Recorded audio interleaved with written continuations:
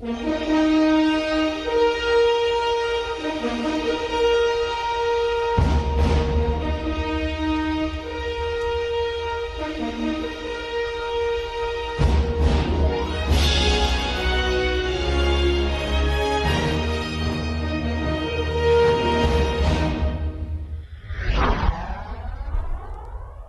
this is Mike McNamara, and you're listening to All Marine Radio on your home for it, the one and only All Warrior Radio Network.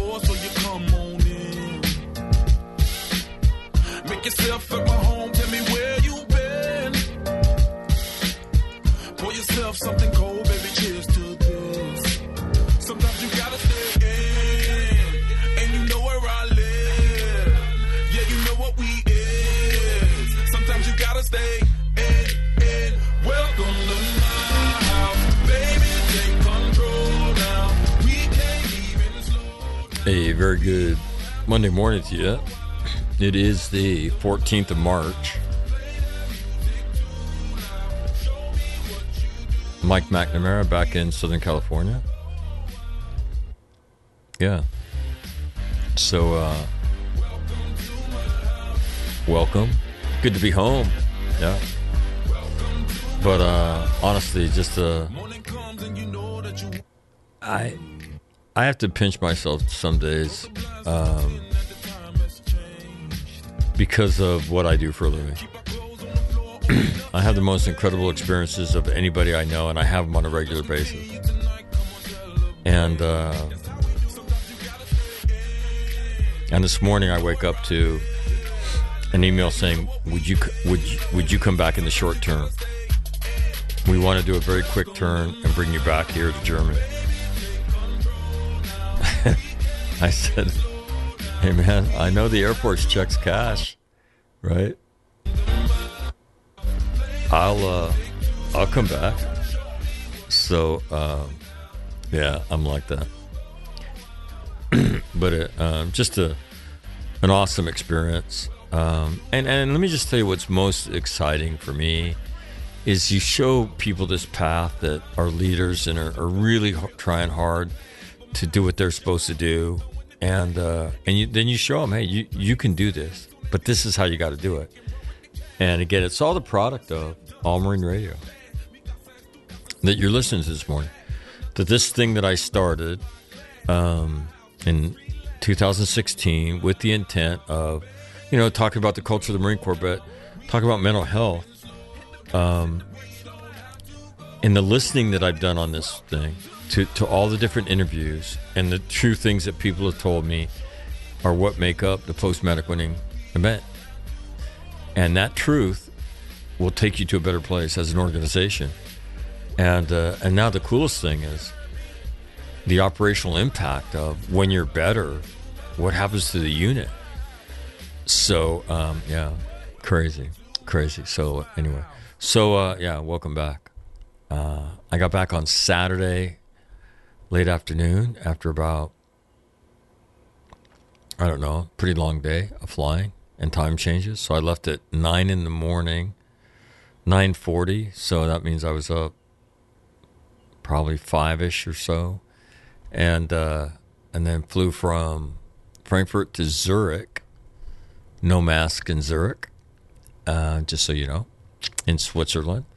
And then hung out there for a couple hours, and then got on a plane from Zurich to Los Angeles International Airport, where my lovely daughter Catherine picked me up, came home, and she and I had dinner, Mexican food at Hank's restaurant, yeah, one of my favorites, and chicken enchiladas with mole sauce.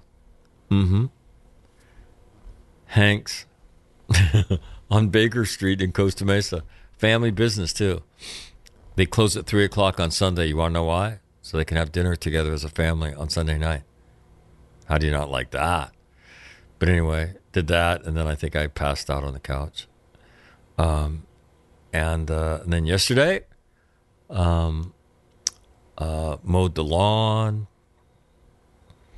edged the lawn, and then pulled weeds for the rest of the day. And then went to Home Depot, bought some plants, bought some mulch, and going to do a little planting today. Yeah, get my farmer on and beautify my backyard. So, yeah, it's spring in Southern California. So overnight lows in the 50s now, not the 40s. We love that. And so, anyway, we're going to continue our open source ops intel stuff. Timmy's the only one that can join me this morning. So Tim and I will kind of walk you through the latest of the news. And there's a bunch of it, right? Iran, for whatever reason, they want to shoot missiles. And again, with the state of GPS and precision guided munitions, just know this. If you want to hit something, you can hit it. Okay?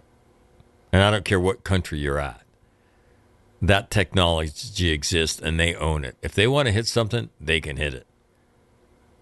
So they didn't hit anything. So it's a noisemaker. What's the point of that? Another interesting story. Jake Sullivan, National Security Advisor to President Biden, meets with his Chinese counterpart, I believe in Rome, as the United States continues to push on China. And again, if I was President of the United States, I would be telling, I want China welded to Russia. Because on the backside of this, there's going to be a few things that are going to happen, and they're going to be in the American interest, not the Chinese interest. And in order to do that, we got to make the case. And in order to do that, we're going to weld China to Russia and this event, because they've done that. So anyway, that's what we'll do this morning. So let me get out of the way of that. Without further notice, Tim Lynch joins me for this edition of All Marine Radio, the open source ops intel update. Hopefully Jeff and Will rejoin us tomorrow, and I've got to get Grant on here too. So welcome home to me. Here's Tim. See ya. Joining me on this Monday morning, the 1/3 of the Mensa brothers, that would be Tim Lynch from McAllen, Texas. Tim, first of all, how are things in McAllen? One of the things we've learned about McAllen is pretty crazy weather swings for that far south. Normally, I would associate that with that, a little bit further north, but not so far south. So pretty interesting. Very cool winter. Very cool winter. I don't think on the 7 years I've been down here, I've ever worn blue jeans so much. Normally, I get a chance to wear blue jeans for 4 or 5 days in the winter when a little cold streak comes through and it's back into the shorts.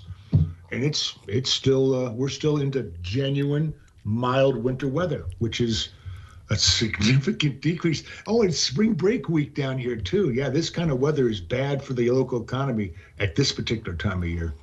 But yeah, it's still cool as hell. It's nice weather. It's just in the low 60s at night, low 70s in the day. It's gorgeous. But that down here is a cold front. Yeah, speaking of spring break, right? A headline you don't want to read if you're a member of the United States Army is what? 5 cadets in Florida. Yeah, with the fentanyl. Yeah, we're hospitalized with fentanyl, and it was cocaine laced fentanyl. Mm-hmm. And so certainly a story that if you're in any way, shape, or form affiliated with that organization, and that would be West Point, you cringe when you see that. And but let me tell you this. Anybody that's familiar with the urinalysis will tell you that is the drug to do, because that's the one that gets out of your system the fastest. Absolutely true. Which is which is scary that they would have that kind of knowledge. Maybe not unexpected because certainly they're high end performers, right? Yeah. And so they would probably have high end information about which drugs to use and which ones to stay away from. But still, yeah, I don't think any of the doses have. Although two were in serious condition, I don't. I don't think anybody, as of the last report I saw, was in a life threatening situation. But Yeah.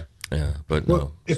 if they get an antagonist into them quick enough, they can reverse the effects. That's the one thing about that fentanyl. It is an opioid, and opioids respond to Narcan. Matter of fact, I remember hitting people with Narcan when I was an EMT, riding in the medic unit, and that you generally wanted to keep those people restrained before you gave them the Narcan. That shit would put them over the edge quick. It was quite amazing to see, unconscious to violent in about a blink of an eye. Wow. I flew back from Germany. I flew from Frankfurt to Zurich. Zurich, no masks. Although people, you still saw plenty of people wearing them.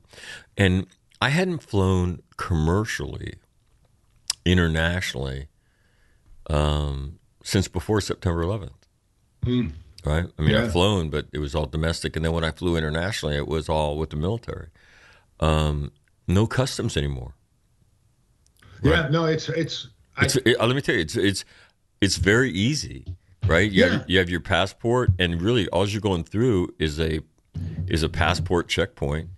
Back in the day, right, when you used to have to take your luggage and stand in line, and you put your luggage on the table, and they went through your shit, and you had to declare stuff. None of that. yeah. None of that. It was. I'll tell you what. I mean, it was easy. Well, that's what makes the dealing with the TSA even more frustrating. It's kabuki theater to begin with. And then on top of that, as you travel extensively overseas and you get used to getting treated, in a fair and responsible manner, it's very frustrating to come back here because it's all. Well, I will kabuki tell you this. theater. I would the security checkpoint I went through in Frankfurt, the German one.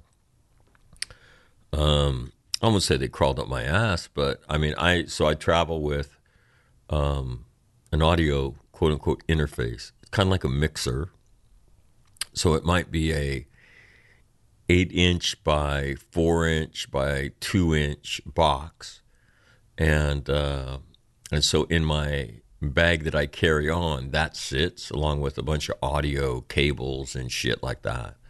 So that piece is going with me on the airplane. So they flag it for somebody has to check this out, right? So now I'm standing in line waiting, and they look at my passport. I'm an American. Where am I going? And then they go through the bag, and man, I haven't had that kind of experience at TSA, but they went through it. They went through it with a fine-tooth comb, wanded it, and all the rest of the shit. And then the guy took it to another machine and looked at it. And so very thorough. The Germans. Hey man, in 1983, I flew out of Frankfurt Airport with 3 vials of media that were inoculated with Salmonella paratyphoid, 3 different strains. They were going to use them to try to identify what was bedeviling the Marines by, I would culture whatever the environmental health guys told me to culture, right, and then use one of the reference samples and culture that simultaneously so they would grow side by side, acting as a proof that I'm doing it correctly. And the Germans didn't bat it. They found that shit. They pulled me off and said, what the hell? And I was wearing like combat boots, a pair of Levi's, and a green woolly pulley because I didn't have any civilian clothes, It looked like a stoop. But once I explained to them what I was doing, they're like, all right, put that shit back in the bag and let me fly. Yeah. Well, it was just transport media. It wasn't like, anything that you could do with it. But it was, I was kind of curious watching how a different country does their version of TSA. And I mean, it was remarkably similar. And, the other thing I thought was we didn't do anything like that prior to 9/11, right? the economic impact of that event. I mean, think of all the security apparatus at every port of entry for every traveler, Right. and the cost of that. Just amazing. The other thing that I would tell you about travel is, the way different baggage is handled. Lufthansa in Germany, you don't interact with anybody to check a bag. You show up, the first bag is free. And so you scan your boarding pass, and they spit out, if you have a bag, they spit out a tag for your luggage. You put that on your luggage, you get in line to drop your bag. When it comes time for your turn and one of these stations opens up, you go over and you put yourself on your bag on this conveyor belt that's stationary. It weighs your bag, right? You scan your boarding pass. It gives you like this thumbs up, and then it inducts your bag into the system. And there's an exception if it's overweight, but if it's not, you don't see anybody. Yeah. Right. And so it's all automated, and you have one dude standing in the back, like supervising things. Otherwise, everything else is automated. And it's the other frustrating part about the way that we do it with our TSA people is they're federal employees, so they're hired and paid 365 days a year. The Kalispell, Montana airports opened maybe 9 months out of the year. All those Montana airports, most of them don't operate during the wintertime, or they operate on an extraordinarily reduced schedule, yet that full staff is paid. It was one of those things early on that people were bitching about in the Intermountain West, which is where I was when this all started. So there's all kinds of inefficiencies in our system, which unfortunately seem to only expand, never to retract, unfortunately. Well, I'll tell you what, I don't know how long, 12-hour flight, 13-hour flight between Zurich and Los Angeles. And pretty pleasant experience, I'm not going to lie to you. I mean, you have internet, they feed you well. And free too. They don't bat an eye if you want to get another vodka and tonic. I mean, it's just night and day from an American carrier. I love flying on Emirates Airlines. I just loved it. I flew on Swiss Air. Yeah, I bet that's nice. That's even supposed to be nicer than Emirates. Yeah, no, it was easy. And then even coming in the United States, I was curious again. I didn't know, so returning, and because your bags have been inspected, they're not even, you walk through this checkpoint, they scan your passport, look at your face, see you later, go grab your bag, and you're out. But I will tell you what, it's always cool. So you come into Tom Bradley Airport here in what LAX is known as, and the Tom Bradley Terminal is the international terminal, and so you come around this corner, and there's this giant American flag. Yeah, no, it's, and you're like, it's fucking awesome, man. It says, welcome to the United States of America. Yeah. And but the scene you see is some of these people are coming to the United States, and it has been a process that has taken a long, long time. Right, and they've got 10 suitcases, and there's the whole family. There's a mom, the dad, and the kids, and then you see them pushing out, and you come around this corner, and there's all these people waiting, which is a scene you don't normally see in an airport anymore. Right, people go out to the curb and get picked up, but in the international airport, there's all these people leaning on handrails and this wall that's there that separates where the passengers come from, and then when somebody comes on the corner, you hear this screaming and yelling break out, right?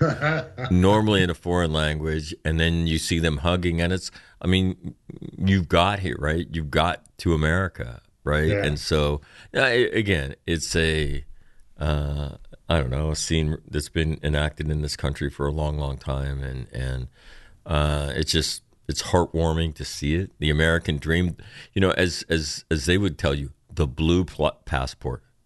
Right? Yeah. The blue passport is the shit, man. You bomb that blue, they could treat you like anybody else, but when you pull out the blue passport, then they know. Oh, it means something. Oh, no, when you're traveling, particularly in the third world places, an American citizen is a privileged person that don't need a lot of visas. When my favorite Terp JD arrived in San Francisco, finally on a SIV visa a few years ago, there was supposed to have been 100 or so techie types from the Jalalabad Fab Lab Synergy Strike Force thing, and then about another 100 Special Forces dude from the teams that JD had worked as a young kid, and I unfortunately couldn't make it, but I saw the tape, and the whole place just exploded when him and his family walked off that plane. And I just thought that was so cool. No, yeah. I mean it is, and you see it, and it's a scene that's been enacted, whether it's been a harbor on the East Coast, where this family's reunited, or they finally, got to America. They're now here and gonna create a new life. So anyway, just again, scenes from traveling internationally. Obviously, a lot of stuff has been going on in Ukraine. So to me, why don't you start, and then I'll update the operational stuff for Jeffrey, who's working this morning, and then there's a couple of interesting economic pieces to this. One out of Russia and one vis-a-vis China, and we'll talk about that. So go ahead. Okay, well, let's start a little bit further adrift, and that is over the weekend we had a series of rockets slam into Erbil, and to include apparently the American base that's up there. I didn't get whether it was an air base or some kind of a diplomatic thing, but there was about a dozen ballistic missiles that hit the U.S. consulate, airfield, whatever, and that's just interesting.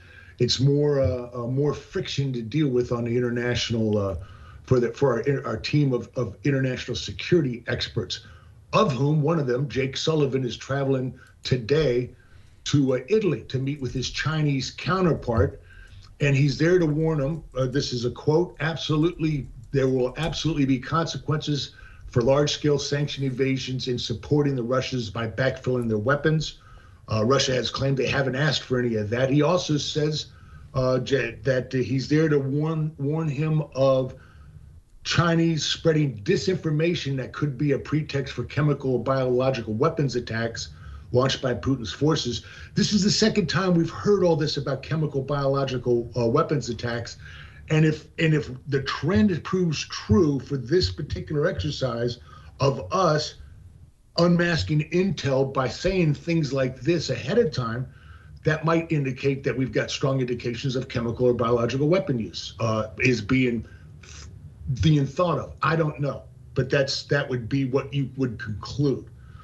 Which leads us to. Hey, let me just, and I want to come back to this. The thing with Iran, right? That's where those weapons came from, right? Mm-hmm. We got information, I believe, from the Israelis that the Iranians were going to attack a base. This is 3 or 4 months ago, right? And they did. Right. And I don't rightly recall any American retaliation. I don't recall I don't recall reading about any high-level meeting where the ambassador do we have an ambassador from Iran to the United States? I don't know. Where they were called in, or somebody was called in, or in Switzerland we met with somebody to tell them. So again, this aggression met with what? Indifference and weakness. So we're trying to cut a deal with the Iranians. So we're not going to tell them, don't fucking do this stuff. Again, weakness begets conflict. Well, we're looking at it in real time. Right. And so to me, what's the response to how many missiles did you say? I wrote in a dozen. I don't know that I pulled that out of the paper or out of my finger splits and feel, but I believe I read a dozen somewhere, and I put it in my notes as such. Got it. There's more than one, that's for sure. Got it. Okay. Anyway, and go ahead. And speaking of more than one missile, the air base near Liev that got hit, that was once home to the Florida National Guard, now currently home to some of these volunteers flooded into the area. That was a multiple missile strike. I saw some footage of a guy walking around after it had hit, And that was a considerable strike, too, of guided large missiles. And just as a coincidence, maybe not, this weekend in the Wall Street editorial page floated the idea that NATO should guarantee Lviv's status as a free city, just like it did in post-war West Berlin in 48, and put troops in there. That's just a little marker there for, again, longer this draws out, the chances of us piling in there, unfortunately, I believe, are still high. Yeah, but let me ask you this. We were in Berlin, right? Right. We're not in. No, it's not. It is not. I know, so it's not apples to apples, right? A good analogy. No, it's not apple. It's apples and oranges. Right. But this is the Wall Street Journal editorial page, and so that is what gives me pause for concern. A little bit of over the weekend, lots of reporting on this nuclear power situation with the Russians grabbing a couple of these nuclear power stations. Apparently, that's like printing gold for Putin, in that he now has control of the spent fuel rods, which used to be reprocessed in Russia. But since I think 2007, an American company, Holtec, who's a designer and maker of dry storage canister technologies, has been storing all that fuel for the Ukrainians, who have apparently 15 nuclear reactors operating in, I guess, 4 different plants. So all these nuclear reactors that have been that are active have been switching to Holtec for storage, as well as another American company for running and maintenance of these things. Whereas before, they were always serviced by Atomstor Export, which is owned by Rosatom, which is basically Russian. So part of this thing with the nuclear reactor stations is Russia is gaining assets that it's probably going to take and reprocess so it can use again. And it's also obviously short-shifting this takeover of the nuclear energy sector by American companies. I just found that to be interesting. So what's also interesting is in the Ukraine, it produced for a lot of years the gas turbines for Russian Navy ships, the gas turbines for Russian helicopter engines, and other high-tech components of Russian weapon systems, which may explain why the Russian army seems to be operating in the same manner as it did in 2014, without any kind of a modernization to either their force structure or equipment. And that is that they just going to hide and do a thunder run into the country, as in 2014, expecting everybody to run. And this time they didn't run, and their ability to get more high-tech systems into the fight seems to be degraded by the fact that Ukraine was a very important producer of some of that high-tech equipment. And that I did not know. Also, what I did not know is Ukraine is the international destination for surrogate mothers. And there are now hundreds of surrogate mothers that are trapped behind the fighting. Another article out of the Wall Street Journal that traced a few of these families that are freaking out because their babies are being born in a war zone. I quite frankly don't think that's going to have a whole lot of traction. I just didn't realize that Ukraine was such a big player in the surrogate mother market, nor that the surrogate mother market was that huge, but it apparently is. Also interesting from the New York Times, we got our first look into some of the Foreign Legion folks, Americans specifically, fighting in the Ukraine, when the Wall Street Journal followed Bekim Zakuri, who's a 27-year-old Army vet, who, quote, thought that fighting in Ukraine would be, this is a quote, "This is my chance to play high school football again," which is weird. Apparently, he was brought into the country, issued an AK-74, 120 rounds of ammunition, and sent right into Kiev, all in about 6 hours, where he started texting his friends about the lack of support, the fact that he has no anti-armors, the fact that the Russians are right over the thing. So he lasted on post 8 hours before he abandoned his post and started heading back to Poland. He signed a contract with the Ukrainian army for the duration of the conflict. That's the deal, according to Stars and Stripes. So I don't know what the Ukrainians are doing. Ukrainians are obviously not doing anything about deserters yet. But that is something to consider as you look at this international response. There's also apparently a high-speed sniper from Canada showed up, who I'm sure is going to be a little bit more reliable than Mr. Zakuri was, and because that guy just seemed to be a total a dumbass. Let's see. I'm looking at more. Okay, Western nations get along. I'm sorry. I'm looking at an editorial from a guy by the name of Hood, who was an advisor to Mike Pence, 2019 to 2021, and what he's advocating is that we insert more people into the western part of Ukraine to stop and short circuit what Putin's doing as far as the Ukrainian widening the war. He feels that we should be, and this is the second Wall Street Journal editorial saying this, he feels we should be in the western Ukraine right now. And that's from the Republican Pence side of the aisle. And again, I'm just putting this under what I've been saying from the very, very beginning, which is the longer this goes on, the chances of us getting involved get to be kind of bigger. And that strike on that Lviv airfield, it killed 35 people. You can probably assume there's some Americans or possibly some Europeans in there. Now, also, and on the Russian side, Russian prosecutors are warning Western company of seizure of assets and arrest of their personnel. There's like 350 foreign companies that have now are pulling back in some way, shape, or form. I can remember back during the great Afghan attempt of the Afghan government to actually collect taxes from companies operating then. They threw a bunch of retired colonels and such into Polocharki, mostly British, a couple Americans. DynCorp had a colonel in there, and they sat in there for a good, 5-6 days until copious amounts of money were paid to get them out. There's nothing stopping the Russians from grabbing Westerners and throwing them in the clink. And that's something they have not done, but something that they're warning to do. And, along the line of our involvement in this thing is there's a line I've been wanting to float in here for days. I haven't had a chance to, but now I think it's apropos. And that is the thing about history. We always think of it as happening to others, but until it comes for us, and history has not come for us yet. But the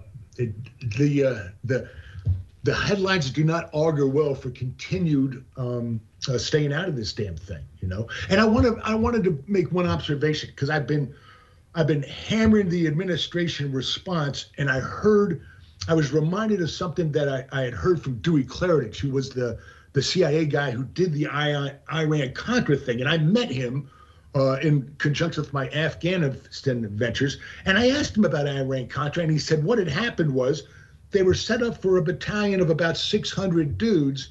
And he goes, I set it up. I came out of the country. I came back. We had 3,000.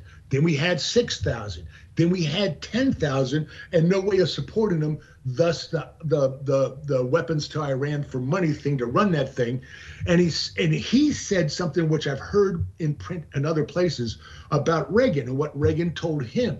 Because Dewey said, with a battalion of Marines or two, we could clean this up right now. And what Reagan said is, I will never send Americans to fight in Central America or South America or Africa.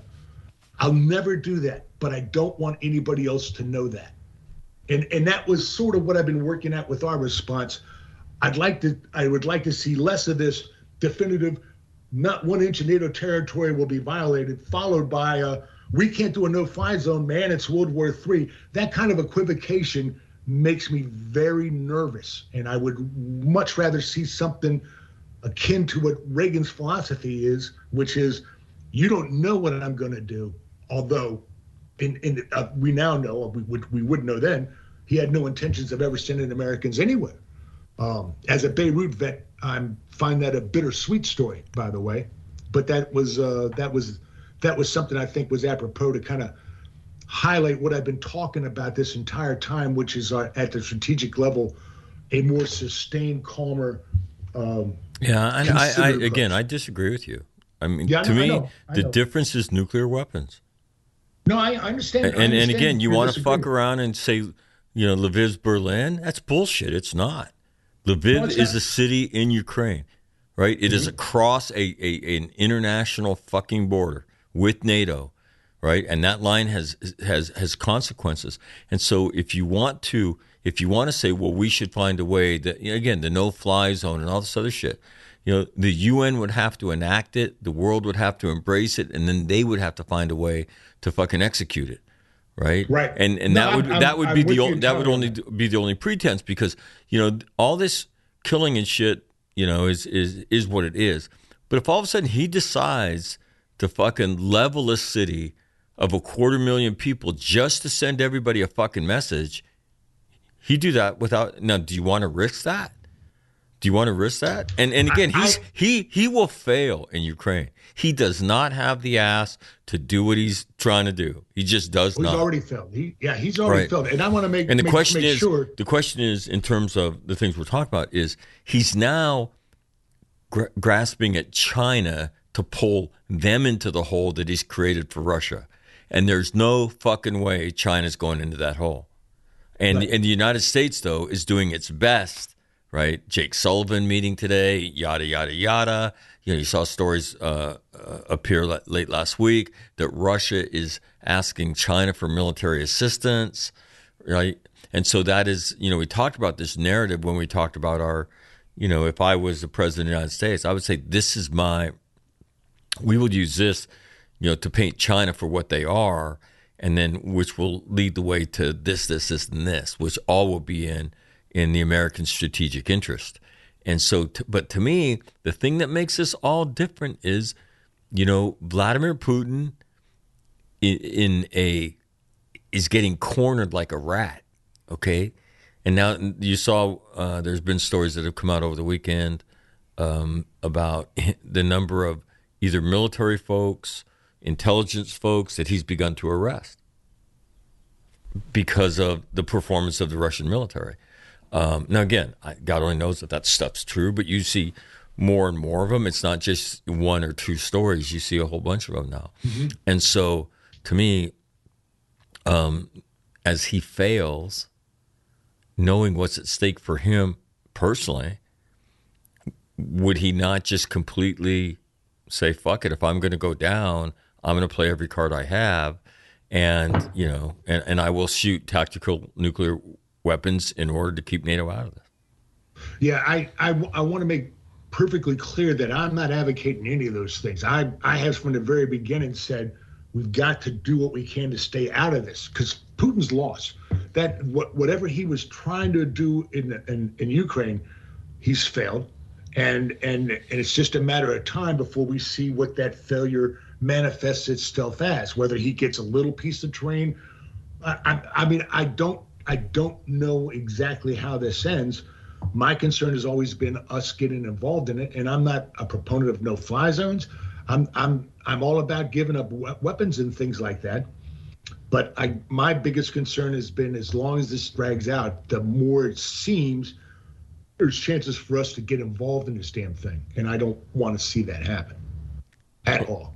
No, and let me tell you, I think.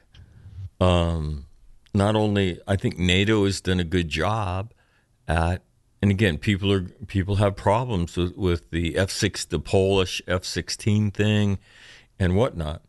But what you're seeing is that simply wasn't done in conjunction. That wasn't an American decision. That was in consultation with our allies and saying, does this get us into this thing? Because again, if it's one, it's all, right? And so to me, the one thing I think that NATO has done, and the United States certainly a part of these discussions, is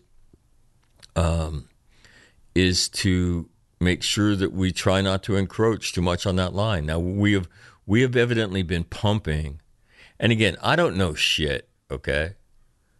But I do know the amount of C-17 activity that I saw going in and out of Ramstein. That's a good indicator. And I don't know if that's above normal, below normal, or what. But from what I saw, and my hotel, beautiful hotel, by the way. So you have the airfield. Across the street from the airfield is this 9-story hotel. Beautiful. And again, head of NATO, all NATO air forces in Europe is at Ramstein. I don't know what you say, Stein, but I thought Steen was German and Stein was. Is one of them's Jewish and one of them's German? I can't. Yeah, Epstein. It turns out those kind of rules that we live by all our lives don't turn out to be accurate. Well, Yeah, shit. sorry. Yeah, I know. That's all right. That's all right. So again, we've seen stories that have said NATO pushed 60 million of aid from August to November. They pushed 350 million worth of military aid inside of 2 weeks. Right. And so we've seen that. So to me, there is a up to the edge, but again, the nuclear weapon thing with Putin there, that's a problem. That is an absolute problem. And so, but I agree with you. I mean, the fact that we would watch this, and I was talking about, this is like watching, Hitler go into Poland or Czechoslovakia, but it's not, as we quite rightly pointed out historically, because those were military battles. Those were military fights. You didn't see what we're watching now, which is one nation's military attack a population. Right. Well, yeah. Even the Russian-speaking northern part of the country, they're not accepting other Russians and haven't been from day one. So that's another one of those little inconvenient facts. He's there to save the Russian speakers. The Russian speakers want nothing to do with them, and they're still protesting, as they are in Russia now with blank signs, and they're still getting arrested. Yeah. So let me go through some of the military headlines, and then there's a couple economic things that we can talk about, Timmy. So I've taken to the UK's Ministry of Defence puts out a thing, and I think it's pretty good. And here it is: more than 2.5 million refugees have been forced from their homes as a result of President Putin's attack on Ukraine. To indiscriminate Russian shelling and air attacks are causing widespread destruction. The UN have reported that there have already been 1,663 civilian casualties since the Russian invasion began. Now, I think what they mean is civilian deaths, not casualties, because the casualties would be in the tens of thousands. Yeah, right? You would think, yeah. Right.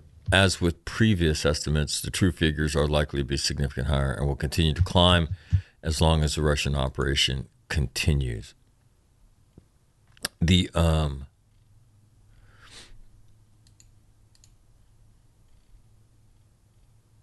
Russian and Ukrainian negotiators held a virtual meeting as Ukrainian officials hinted at progress on talks. A priority of the meeting was efforts to provide assistance and facilitate the evacuation of hundreds of thousands of civilians from Mariupol and other besieged cities. And again, as we talked here, it's a besieged city. These cities have histories, right, that these people grow up on, and they've never surrendered these cities, ever. Okay, and that's the background of this. And so, and then we've talked about, as a military problem, it's one thing to surround a city. It's quite another thing, right, to go inside it and begin to do the fighting if you want to own that thing. Okay, Right. and so Yeah. you're seeing the Russian solution on a daily basis, and that is to rubbleize the city, right, hammer the civilian population, and make the costs extremely high. China dismissed U.S. allegations that Russia has asked it for military equipment and economic support. The White House has warned that direct military support or large-scale efforts to help Russia evade economic sanctions would have consequences. President Biden's National Security Advisor, Jake Sullivan, as Timmy alluded to, was meeting with China's top diplomat, Yang Jiechi, in Rome today. Kiev was hit by heavy artillery strikes on Monday morning. And again, expect to see this every day until it ends, right? Because the Russians can't go in there, right? And they may fuck around in there a little bit. You may see, this unit, penetrated this part into the city. But, they just don't have, again, 3 million people in Kiev. Okay, that's crazy. Kiev was hit by heavy artillery strikes on Monday morning after days of severe fighting in the suburbs. One projectile struck an apartment building, blowing out windows and causing a fire. At least 2 people died. Fighting damaged the 16th century monastery and cave complex that is highly revered in Orthodox Christianity. It is a site for both believers in Russia and Ukraine. If you look at the latest on the war maps, this is, again, day number 19. In the north, right, again, these cities have not fallen. Chernihiv, right, is at 12, is almost 12 o'clock from Kiev. It is the biggest city closest to the border in the north. It has still not fallen. Kharkiv, right, so from Kiev, it's at 3 o'clock. Kharkiv, still not fallen. In fact, there's reports that there's been counterattacks by the Ukrainians in the vicinity of Russia, in the vicinity of Kharkiv, that have gone all the way to the Russian border. And again, problem for the Russians now. You have to secure your lines of communication. Okay? You have to secure your... And so then that takes troops away from your frontline fighting because you've got to escort. So the next question is, okay, well, why don't they just get an airfield and fly their shit in? Because of the Stinger problem they have. Okay? Mm-hmm. So you can see this problem is not getting easier for the Russians as they extend their lines of effort. So that's going on. If you go to from Kiev, right, down at about 4 o'clock on the border is a city called Luhansk. It is still not fallen. If you go towards 5 o'clock, it's Donetsk. It's still not fallen. Mariupol surrounded, being hammered, the mayor kidnapped or captured, however you prefer, right? It has still not fallen, right? Kherson is the only Ukrainian city to have fallen. And then Odessa, although we see stories that the Russians are coming for it, still not, right? Mm-hmm. Still not. And again, you can surround it all you want. Now what? Now what? Go ahead, Timmy. Let me ask you a question. Imagine back in 2003, the march up, you're 3 weeks into the Iraqi thing, and still there's no solid reporting at the point of contacts from the front lines and whatnot. This lack of coverage of what the hell's happening, where the conflict is, I mean, I would think Look, that Americans I've heard you. I've heard you say this, but so what are you saying? That this is somehow an imaginary event? No. I'm just perplexed that what we see is not any kind of definitive reporting about what the hell's happening. How the hell are the Ukrainians doing this? What is the fighting like? What are the casualties like and whatnot? Just the kind of standard reporting that we would expect from journalists covering a war. And that's my only point. Yeah, but when we talk about journalists covering the war, what are we talking about? Journalists covering American conflict, right? Yeah, and that one, one, I guess it's the embedded journalists. We made it easy for them. I get that. Let me tell you, and again, I would tell you the difference is, so you're going to compare and contrast the way you get treated when you're an American journalist or foreign journalist embedded with American troops, and now you're going to show up and you're going to go be embedded with the Ukrainians with all rights thereunto pertaining. What would they tell you? Look, man, if you want to hang out with us, fine, but we don't have shit for you. We're working on and living on a daily basis, so we, if you hang out with us, hopefully you'll be safe, right? But you're not going to come and go from this area. You're going to be isolated.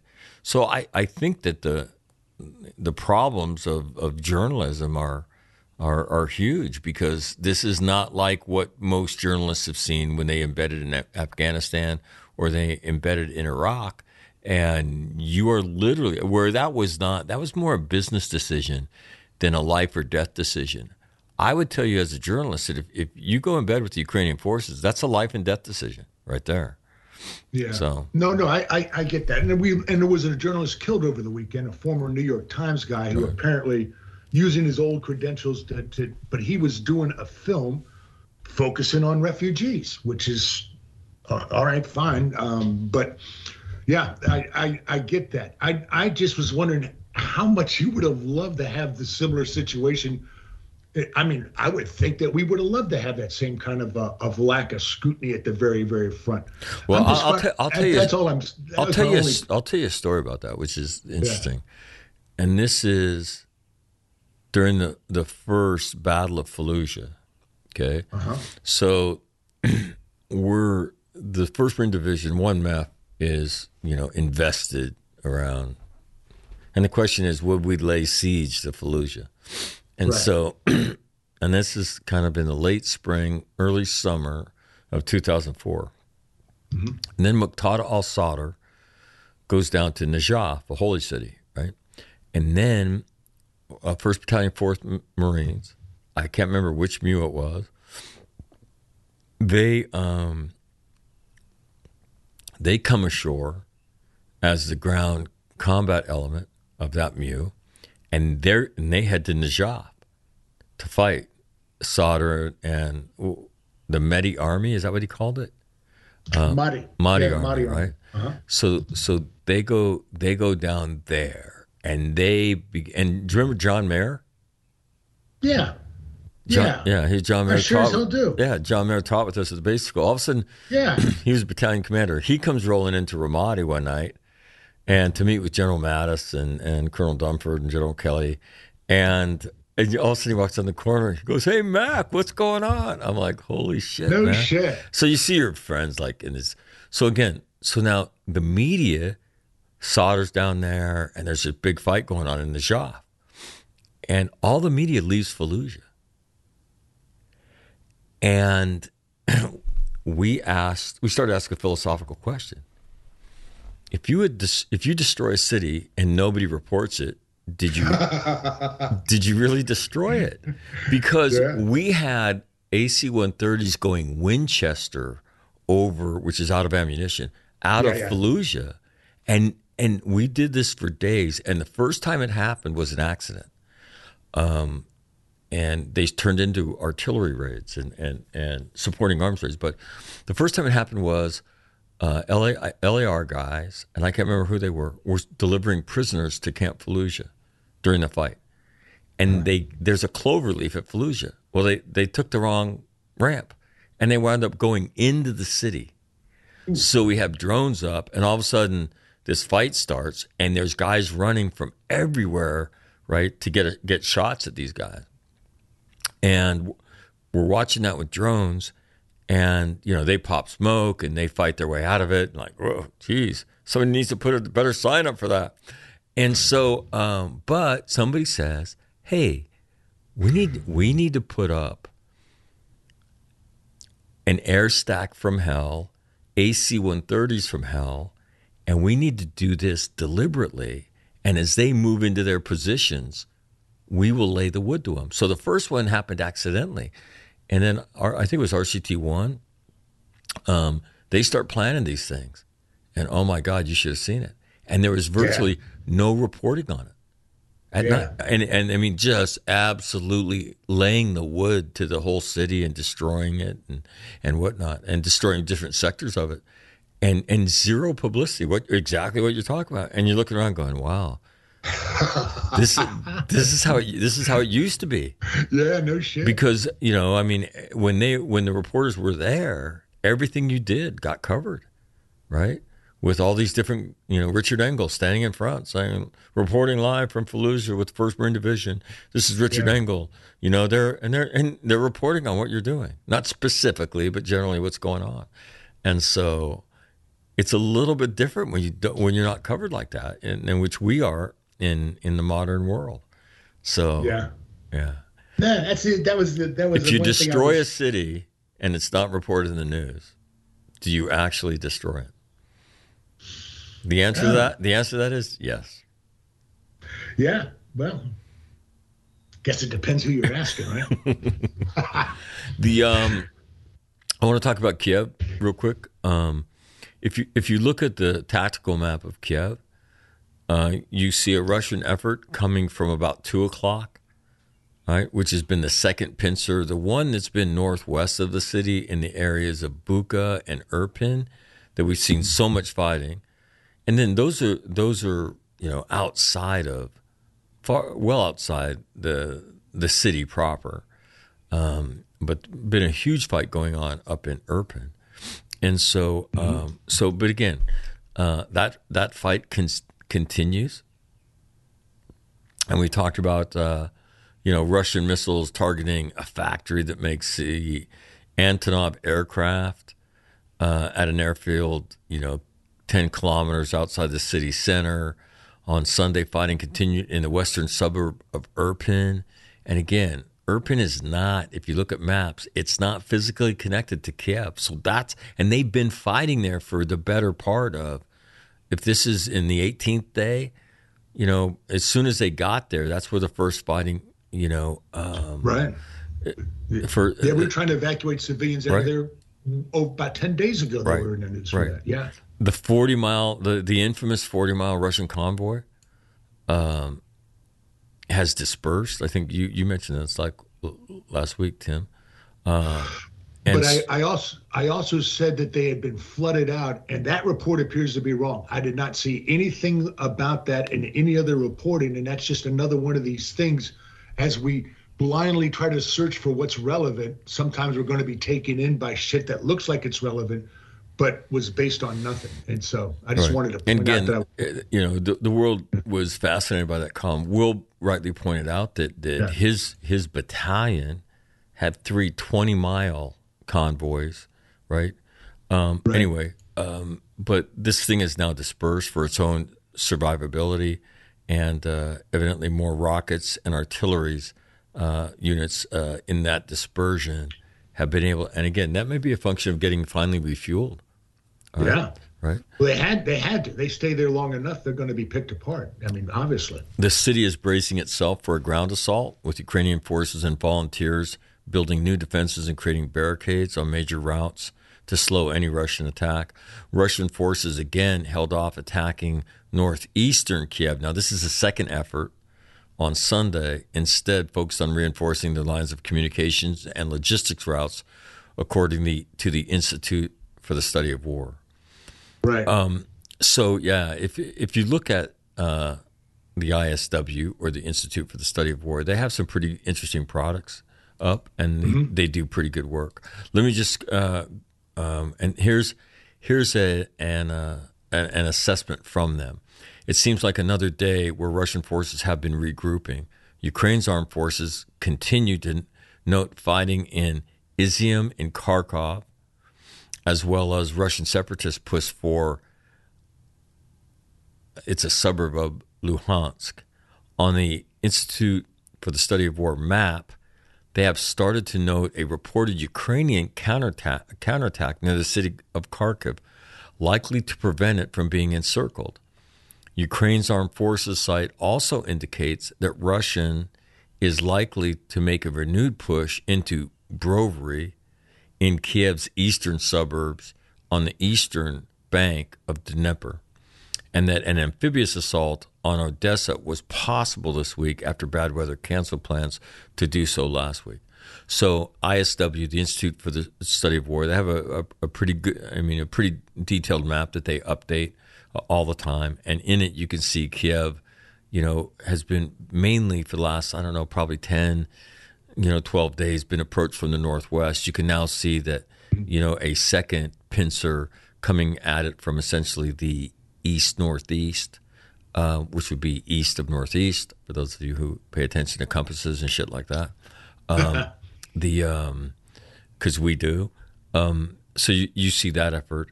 But again, the story continues to be, no matter how you rack and stack this, the tenacious fighting of the Ukrainian military.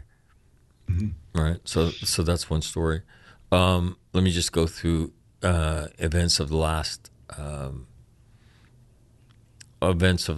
few hours. As of March 14th, Russian troops have seized only one Ukrainian regional capital, Kherson. They are also trying to enter Kiev, Chernihiv, Sumy, Kharkov, Mykolaiv and Mariupol. You speculated about this, Tim. Dutch Foreign Legion fighters wounded in Russian missile attack in western Ukraine. And here, there's a spokesman told the Daily Telegraph that it was clear that Dutch people were killed in the attack. So that in the news.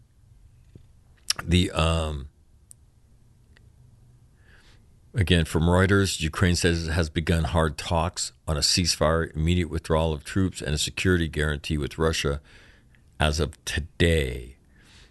Another story from Israel. Breaking. Israel announces publicly for the first time it will comply with international sanctions against Russia. Their foreign minister Lapid says, quote, Israel won't be used as a means to bypass the sanctions on Russia.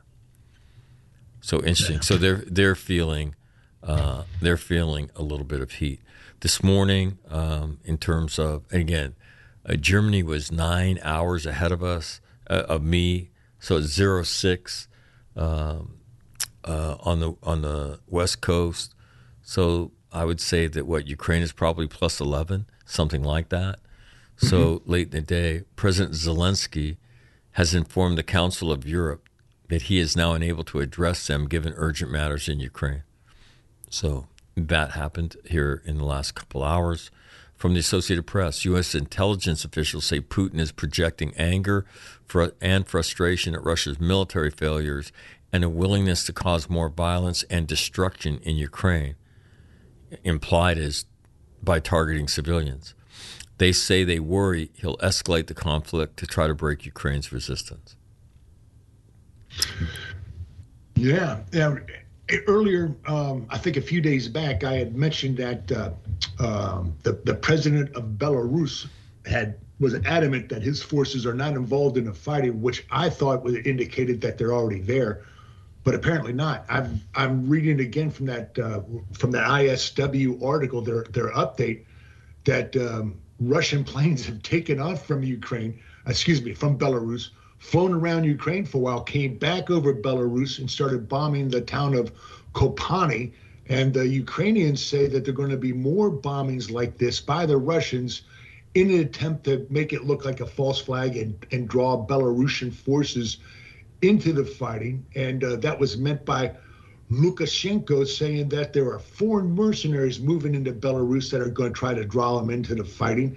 This is all very interesting. Apparently, Belarus is not cooperating nearly as much as one would have thought for a client state.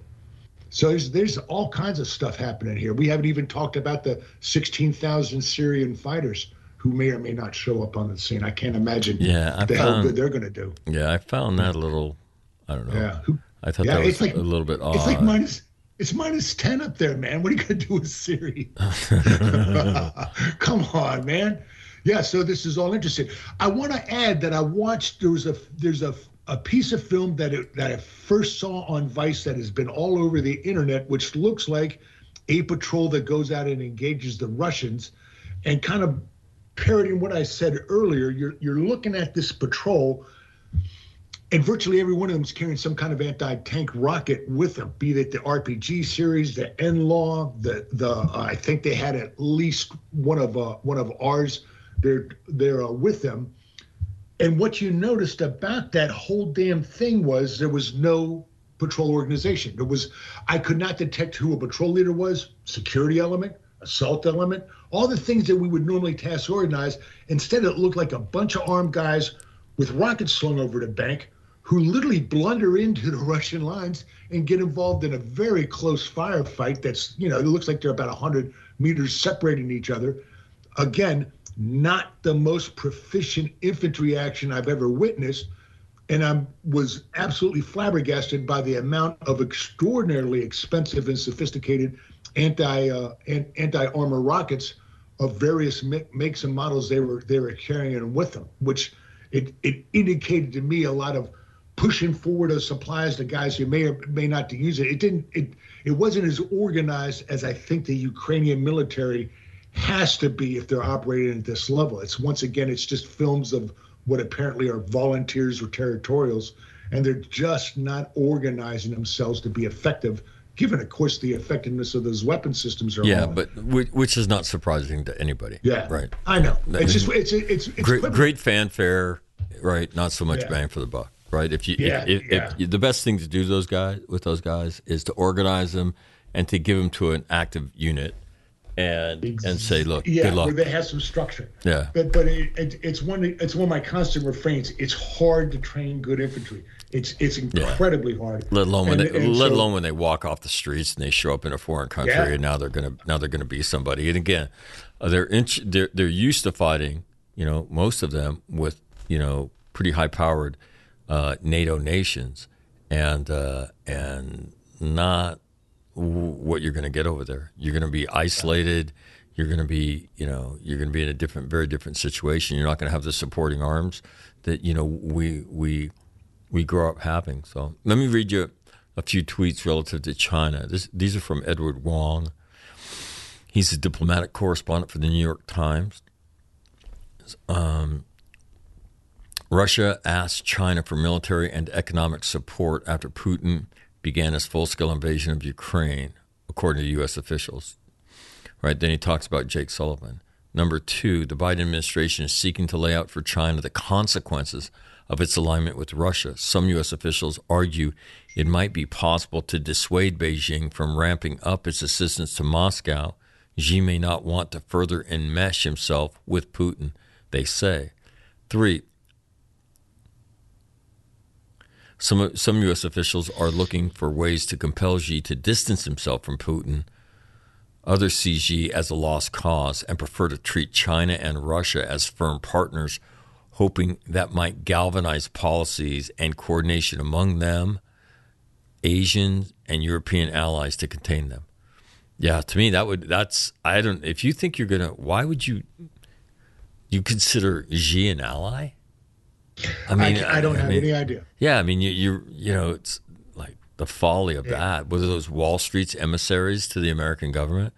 Number 4, a U.S. official told us the Russians also asked China for greater economic assistance to help them blunt sanctions imposed by Western powers. U.S. officials were watching closely for any such moves by Beijing. Sullivan said there would absolutely be consequences. Number 5, when we asked him for comment on our story, Louis Pengyu, spokesman for the Chinese embassy in D.C., said China encouraged a peaceful settlement to Ukraine. Some U.S. officials and China analysts say China is putting up a smokescreen to try to appear neutral while siding with Russia. And the last thing that Mr. Wong wrote is this: if China gives substantial military aid to Russia for Ukraine, it would move U.S.-China relations further to a pre-1972 chill. The 50th anniversary of Nixon's trip to China was last month, but Russia might insist on aid as its military supplies run low and its army struggles. So again, I think that, we talked about this last week or the week before, and that is the situation that China, with great fanfare, we saw them unite with the Russian Navy and sail their ships around Japan, right? Through the, I can't remember those straits. They start with a T, right? Yeah. Exactly. Something like that. But no, and they were just off the territorial limit, the waters limit of very. So Russia and China at the Olympics, Xi and Putin very publicly. And again, all expectations were what? That Russia would lay the wood to Ukraine, this thing would be over very quickly, yada, yada, yada. Well, it doesn't look, the axis of evil does not look so powerful. And again, we've talked about, and I talked about with Grant, the implications for Taiwan. I think the door is closed on Taiwan militarily, personally. I think the example that the Ukrainians have set, the things that the West has learned. And let me tell you, if you just load Taiwan up with more surface-to-ship missiles, right, with more surface-to-air missiles than any other nation has per capita on the planet, and you allow them to Iwo Jima the shit out of those mountains that they have, right? Yeah. They can defend themselves, right? And then we can, whatever guarantees we have. But if we look at them and say, you've got to fight, and if you'll fight, we'll supply you. To me, how do you? The water problem is not a small problem. So I believe, based on what everybody's watched and learned, my own opinion is that door is closed, and the Chinese know it. Well, it's certainly closed if Russia ends up going down hard for this strategic miscalculation, which kind of speaks to what's going to motivate Z. Is playing nice with us as important as making sure Russia doesn't go down completely into the gutter? I don't know. This American effort today that ties them together, right? Yeah. Yeah. That ties them together is going to be problematic for the Chinese. And the more this gets in the news, it is the exact thing that they do not want to be tarred with, and that is a long war, lots of civilian casualties, right? And them being the godfather of the war, right? Right. Well, yeah, and the oil prices are not helping China, not by any stretch of the imagination. Yeah. Let's talk about Will's not. But let me ask you a question though. Yep. One question though. When we say there will be grave consequences against China, what the hell can we do to them that they can in turn do right back to us? No. Will pointed this out. When we first began this discussion, is that when we talked about how compromised Germany was relative to its oil and energy dependence on Russia, right? If they're compromised, what the hell are we with China? And so really, what this ought to do is begin the discussion of what sectors of our economy have to be produced by Western democracies and how we begin the process of uncoupling this. Hallelujah. Wouldn't that be sweet to hear that as a main source of discussion amongst our political class? Well, and again, why would we not incentivize the production of stuff in the Philippines and Vietnam? All these nations that are so strategically important to us. Or even getting some of those rare earth minerals from here, because that Kennecott copper mine, which is the largest in the world in Utah, that damn thing is like an environmentalist dream as far as how much they clean the environment and recycle what they're pulling out of the earth, and basically they're putting the mountain back in a pristine environment, natural environment. Nobody can bitch at Kennecott copper for destroying the environment. They're actively plowing massive resources to remediate the destruction that extraction of those copper and nickel and gold and stuff like that that they get out of that mountain goes. And they're incredibly, because I took a tour there once when I lived there, they're incredibly efficient at getting trace amounts of important minerals out of all that rock. So we can be mining for cobalt without having open pits full of little children hauling up baskets of mud. We actually are very, very good at extracting resources without damaging the local environment. And that's something we should be talking about also. But we don't. And it seems to be a forbidden topic, much as nuclear energy is a forbidden topic, although one that is a rational topic. Here's a few economic headlines for today in Will's absence.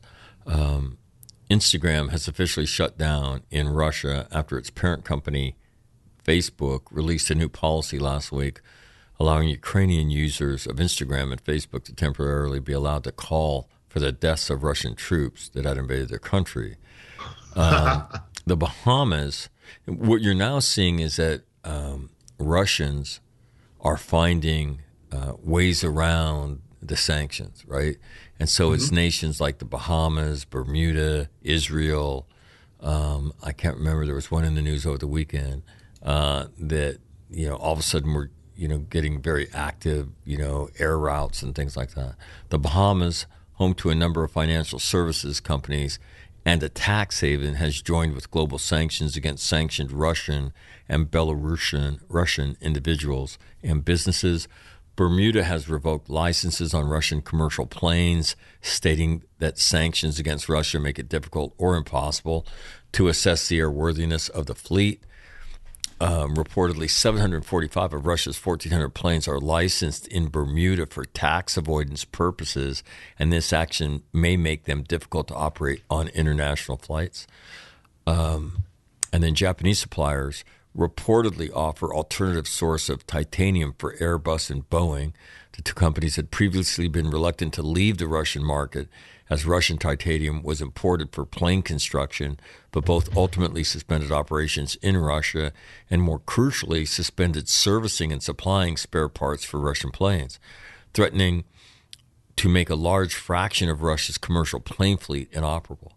Now, and again, these kind of measures, I mean, what you saw was, and when you play this game, it's action, reaction, counteraction. So the action is the sanction. The reaction is, okay, who hasn't shut us down yet? What can we flip to them? How do we now use the channels that are open to us to do this? And then stuff migrates there. The counteraction is then financial pressure and phone calls to places like Bermuda, the Bahamas, and other nations that are now all of a sudden finds itself the path of great traffic, and to begin to shut those secondary routes down. So that's what you're seeing now. But I would guess that the Bahamas financial sector is thoroughly infiltrated by us due to the war on drugs. If it's not, we're worse than inept. So I mean, I just a little thing to keep in the future. I don't know how safe that would be if we wanted to be shitty about it. Well, and so the economic piece of this, the Russian minister, Timmy and I were talking about this before he came on, said that they would begin to pay their foreign debt in rubles. Yeah. And I caustically quipped, what, there's no Confederate currency floating around and to do this? I mean, it's worthless, you know? And so that's the situation Russia finds itself in. So when you look at the situation Russia finds itself in, is you have things on the battlefield not going well, right? Economically, that folding, beginning to really squeeze. The stock market will not open again this week, and then in addition to that, you have stories about Vladimir Putin arresting, intelligence officials, military officials, and again, I thought it was an Institute on Study of War article about the number of generals that had been fired by him, and so yeah, I saw that too. Again. The question is, in the not too distant future, can the Ukrainian military continue this performance? Because the more they do, the more stress that they put on Russia, they put on Putin, and we will see where this goes. And so I think it's as this thing continues to go, it's absolutely fascinating to watch. And again, there's in over the horizon is what does the world do with China, given China's greater integration vis-a-vis Russia, and when do we begin the discussion of, and this is the economic question, moving to a different source of titanium comes with a cost, right? Mm-hmm. Different manufacturing comes at a cost. So if the only thing, so what we did when we enacted these, treaties and whatnot, is we can get our toilet paper for $2 cheaper. Okay, so it's going to come at a cost of Western civilization.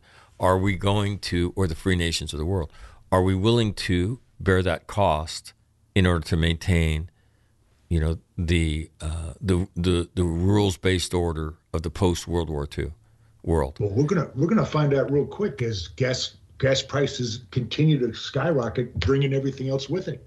Right. We're gonna get a chance to experience a little bit of history our own selves. But again, as we've talked about that in terms of policy, to me, you can say that you don't want to drill and whatnot, but that's on the horizon, right? Mm-hmm. And maybe this is just part of a political kabuki dance to say, look, we know we have to go there. We'll go there slowly, though, and that way we'll save face politically, and we can go there as a measure of last resort, and blah, blah, blah, blah, blah.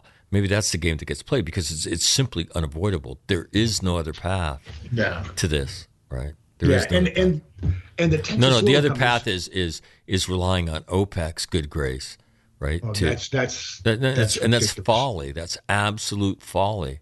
So yeah. So again, and- you're going to go there, one way or the other. Yeah. And I know in Texas, and I think you've seen a lot more reporting on this, the oil companies, particularly the frackers, are right now making record profits given the price of oil and what have you. Their stockholders are happy. They're happy. And they are intentionally not drilling and making more money because they don't feel like they're being supported by the administration. There's got to be a reconciliation there and a little bit of laying on the oil producers. And I would start guilting them, to say, hey, look, man, you're just hurting all of us. But we'll have to see if we ever get to that because we talked. the Is that what they conversation's not need even is close. they need legislation that has a time stamp on it, say 10 to 15 years, so that they can invest and then recoup. But again, that's going to take you, I don't know. The predictions I've seen is once they begin, it's going to take them, 18 months for this stuff to pay off, right? And so there is no, again, the only other way that it gets better is OPEC pumps more. They've got leases where they've got a damn good idea of where they've got to go. And when I was in the trucking industry going out to these frac sites, I've watched how those things go down, and they're quite high speed. The thing that's limiting them right now is the qualified personnel to come in and because when you do a frac, but Timmy, all that's, as you said earlier, all that's irrelevant because they're not sure that the rules aren't going to change and the money's all gone. So all those things solve themselves. Because let me tell you, if you look at Alaska Airlines traffic, those flights are constantly full with people going up to work in the oil fields. Right. Okay, they come from all over the lower 48, right? People under financial duress. You can find work up there. They pay well. Those problems all get solved if you can stabilize the lease problem, right? And I shouldn't say just the lease problem. If you could stabilize the political problem and create an environment where they know that they're going to be able to produce. Yeah. And that's what they don't know. Yeah, my point is you could get a lot of wells producing on a relatively short scale, just a couple of weeks, but but there you go. And those frackers, who is it that does most of them? One of the big at any rate, when the frackers come in, that's high tech dudes. Those aren't out of work dudes. Those guys are paid extraordinarily well to monitor those fracks as they go down, and the mud engineers and all these other high-tech positions, they're out there. But we could be producing very quickly if the environment was right. Well, will you do me a favor? That. I want you to look. Will you pull the string on that? Would you mind looking at how? Because you've been in that business, but I'll go call up Dave Ainsworth and ask him. I'll get it right from the horse's mouth. Yeah. Yeah, I would be curious to know that how quickly they think that they can impact the bottom line, because what you see from Sunday talk shows is that is not a short-term solution. It's not something that we can even consider because it's simply not there. Well, So if you would footnote that. I've been on sites where we've occupied the pad, bought in the rig, and we're producing oil in under 96 hours. Granted, it was a lucky strike. I mean, it wasn't normal, but that's the most of these oil exploration companies. That's what they're aiming for, and they're know enough. But again, what we're talking about in the country is, OPEC got after the shale business. Okay, they forced the price down and forced people because shale drilling and operations don't get profitable to. When I was living in North Dakota, it was over 60 a barrel or something like that. Yeah, it's closer to 80. Closer to 80 is my understanding. So use Tim's number, closer to 80.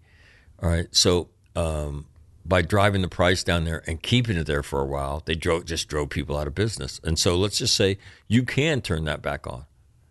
Okay. Yeah. But if they don't feel confident that the political and the economic environment is going to stay the way it is, they're not going to, put those dollars in the ground.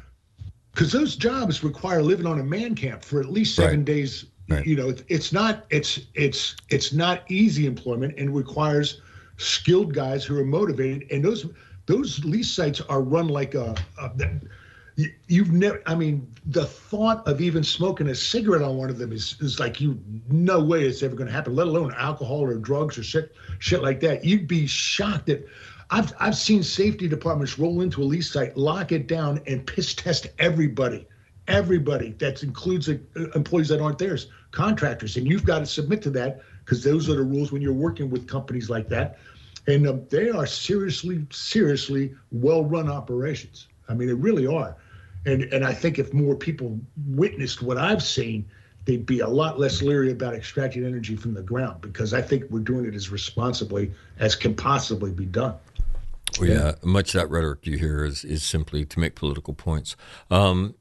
Let me ask you a question about the Iranian thing in Iraq, and then we'll talk about what you're looking for in the next 24 hours. What do you make of that? What is the point of that? Is that, I mean, evidently with Russia's lack of participation, the Iranian nuclear agreement is falling apart. Mm-hmm. Why would you shoot? Why would you shoot missiles, at the United States? I mean, is that just an attention gainer? What the hell is it? Yeah, we try to put these things in the contents of rational actors, and certainly there's plenty of them in Iran. I mean, they're smart people, but what the hell they're doing with this? I can't speculate, because it's not a rational thing to be doing. It invites a retaliation. Perhaps they think they can do this without facing any retaliations, and that's the entire point. But that would be something that would be angled more towards the international market. And Iran, I think, has mostly domestic problems right now. So I'm confused. It does not appear to be a productive strike. Yeah, and let me just tell you, I said this when we talked about the Scud attacks that killed nobody, right? Mm-hmm.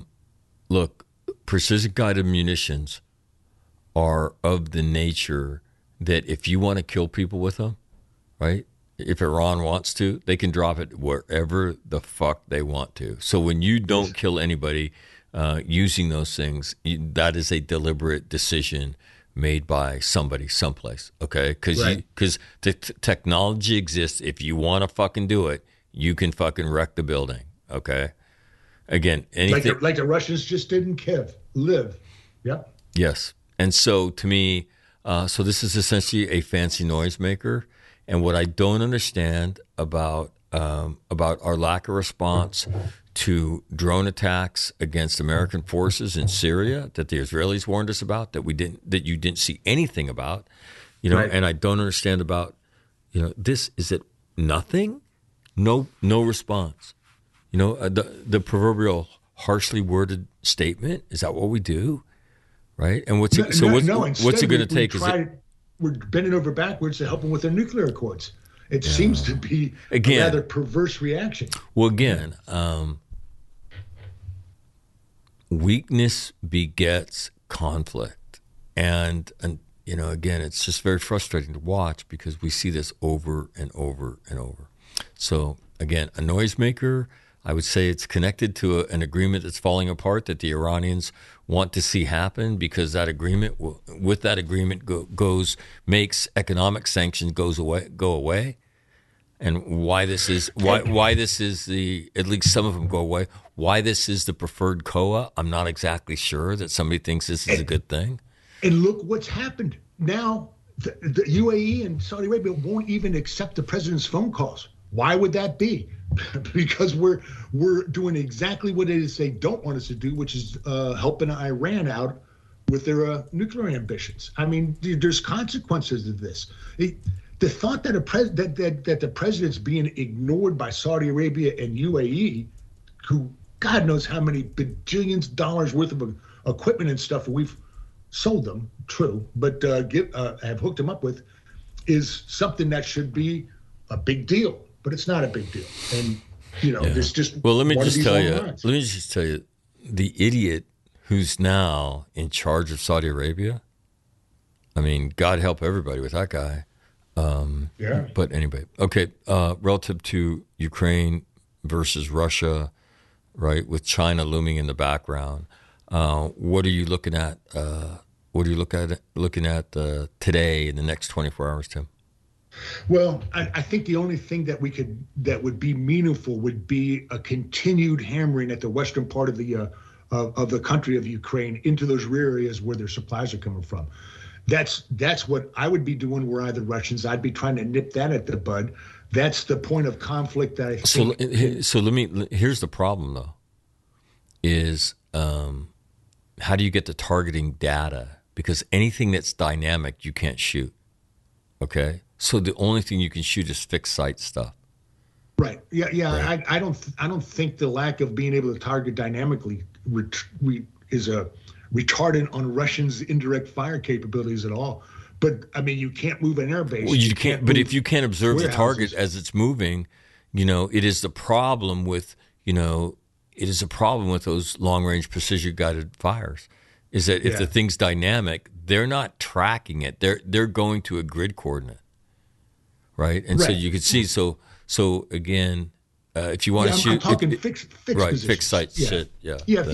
Warehouses, fixed position, train rail yards. I would be on top of his list. I would think. Yeah, but he hasn't hit any of them. Mount Rushmore. Airfields, specifically airfields and railheads and things like that. Yeah. So I'd be looking for more targeting of that kind of infrastructure to see how serious they are about that, because that's that would be what I would do were I in his unenviable shoes. Right. I'm curious about, again, when we talked about were we POTUS, the number one thing I said was I want to see at the end of this the United States, right, in a better position vis-a-vis China, our allies in the Western Pacific, understanding it better, China marginalized, and us beginning to have a conversation to uncouple. So I'm curious. I'm curious to see what comes out of this, the Jake Sullivan meeting today, and American rhetoric relative to pinning China to Putin. So I'm kind of curious to that. And then other than that, I continue on a daily basis, as I said last week, to watch the Ukrainian military with just incredible admiration. Those cities have not fallen yet, and I mean, think about that: surrounded by or encircled, either in all or in some form by the Russian military with all the indirect fire, and the Ukrainians are standing there trading with them. And so I don't know that you can't help but respect that. So again, indications that is either going better than anticipated or it's about to go south. And so look for those tea leaves on a daily basis. But anyway, well, thank you very much for doing this. I think Jeffrey will join us tomorrow, and we'll see what Will has going. But I think he's still traveling. So thank you very much, Tim. Oh, no worries, Mac. You have a great day, buddy. All right, bud. See you. Bye.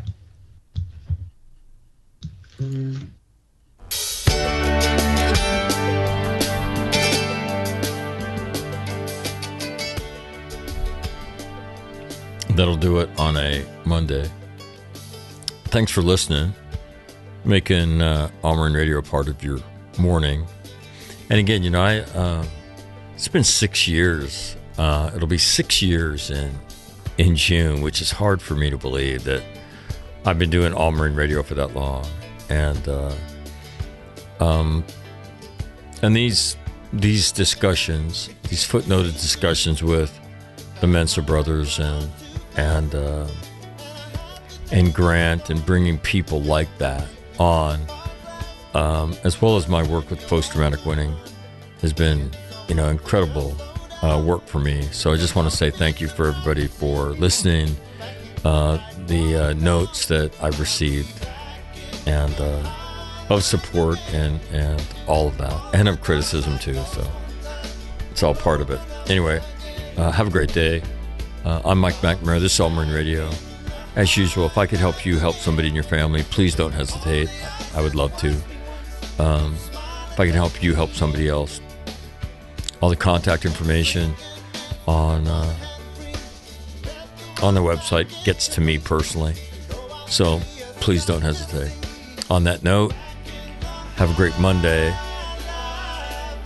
I'm out.